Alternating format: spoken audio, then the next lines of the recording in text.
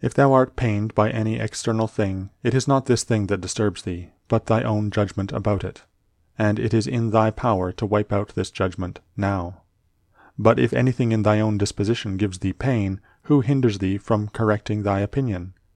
And even if thou art pained because thou art not doing some particular thing which seems to thee to be right, why dost thou not rather act than complain? But some insuperable obstacle is in the way.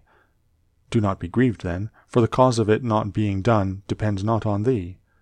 But it is not worth while to live if this cannot be done. Take thy departure then from life contentedly, just as he dies who is in full activity, and well pleased too with the things which are obstacles.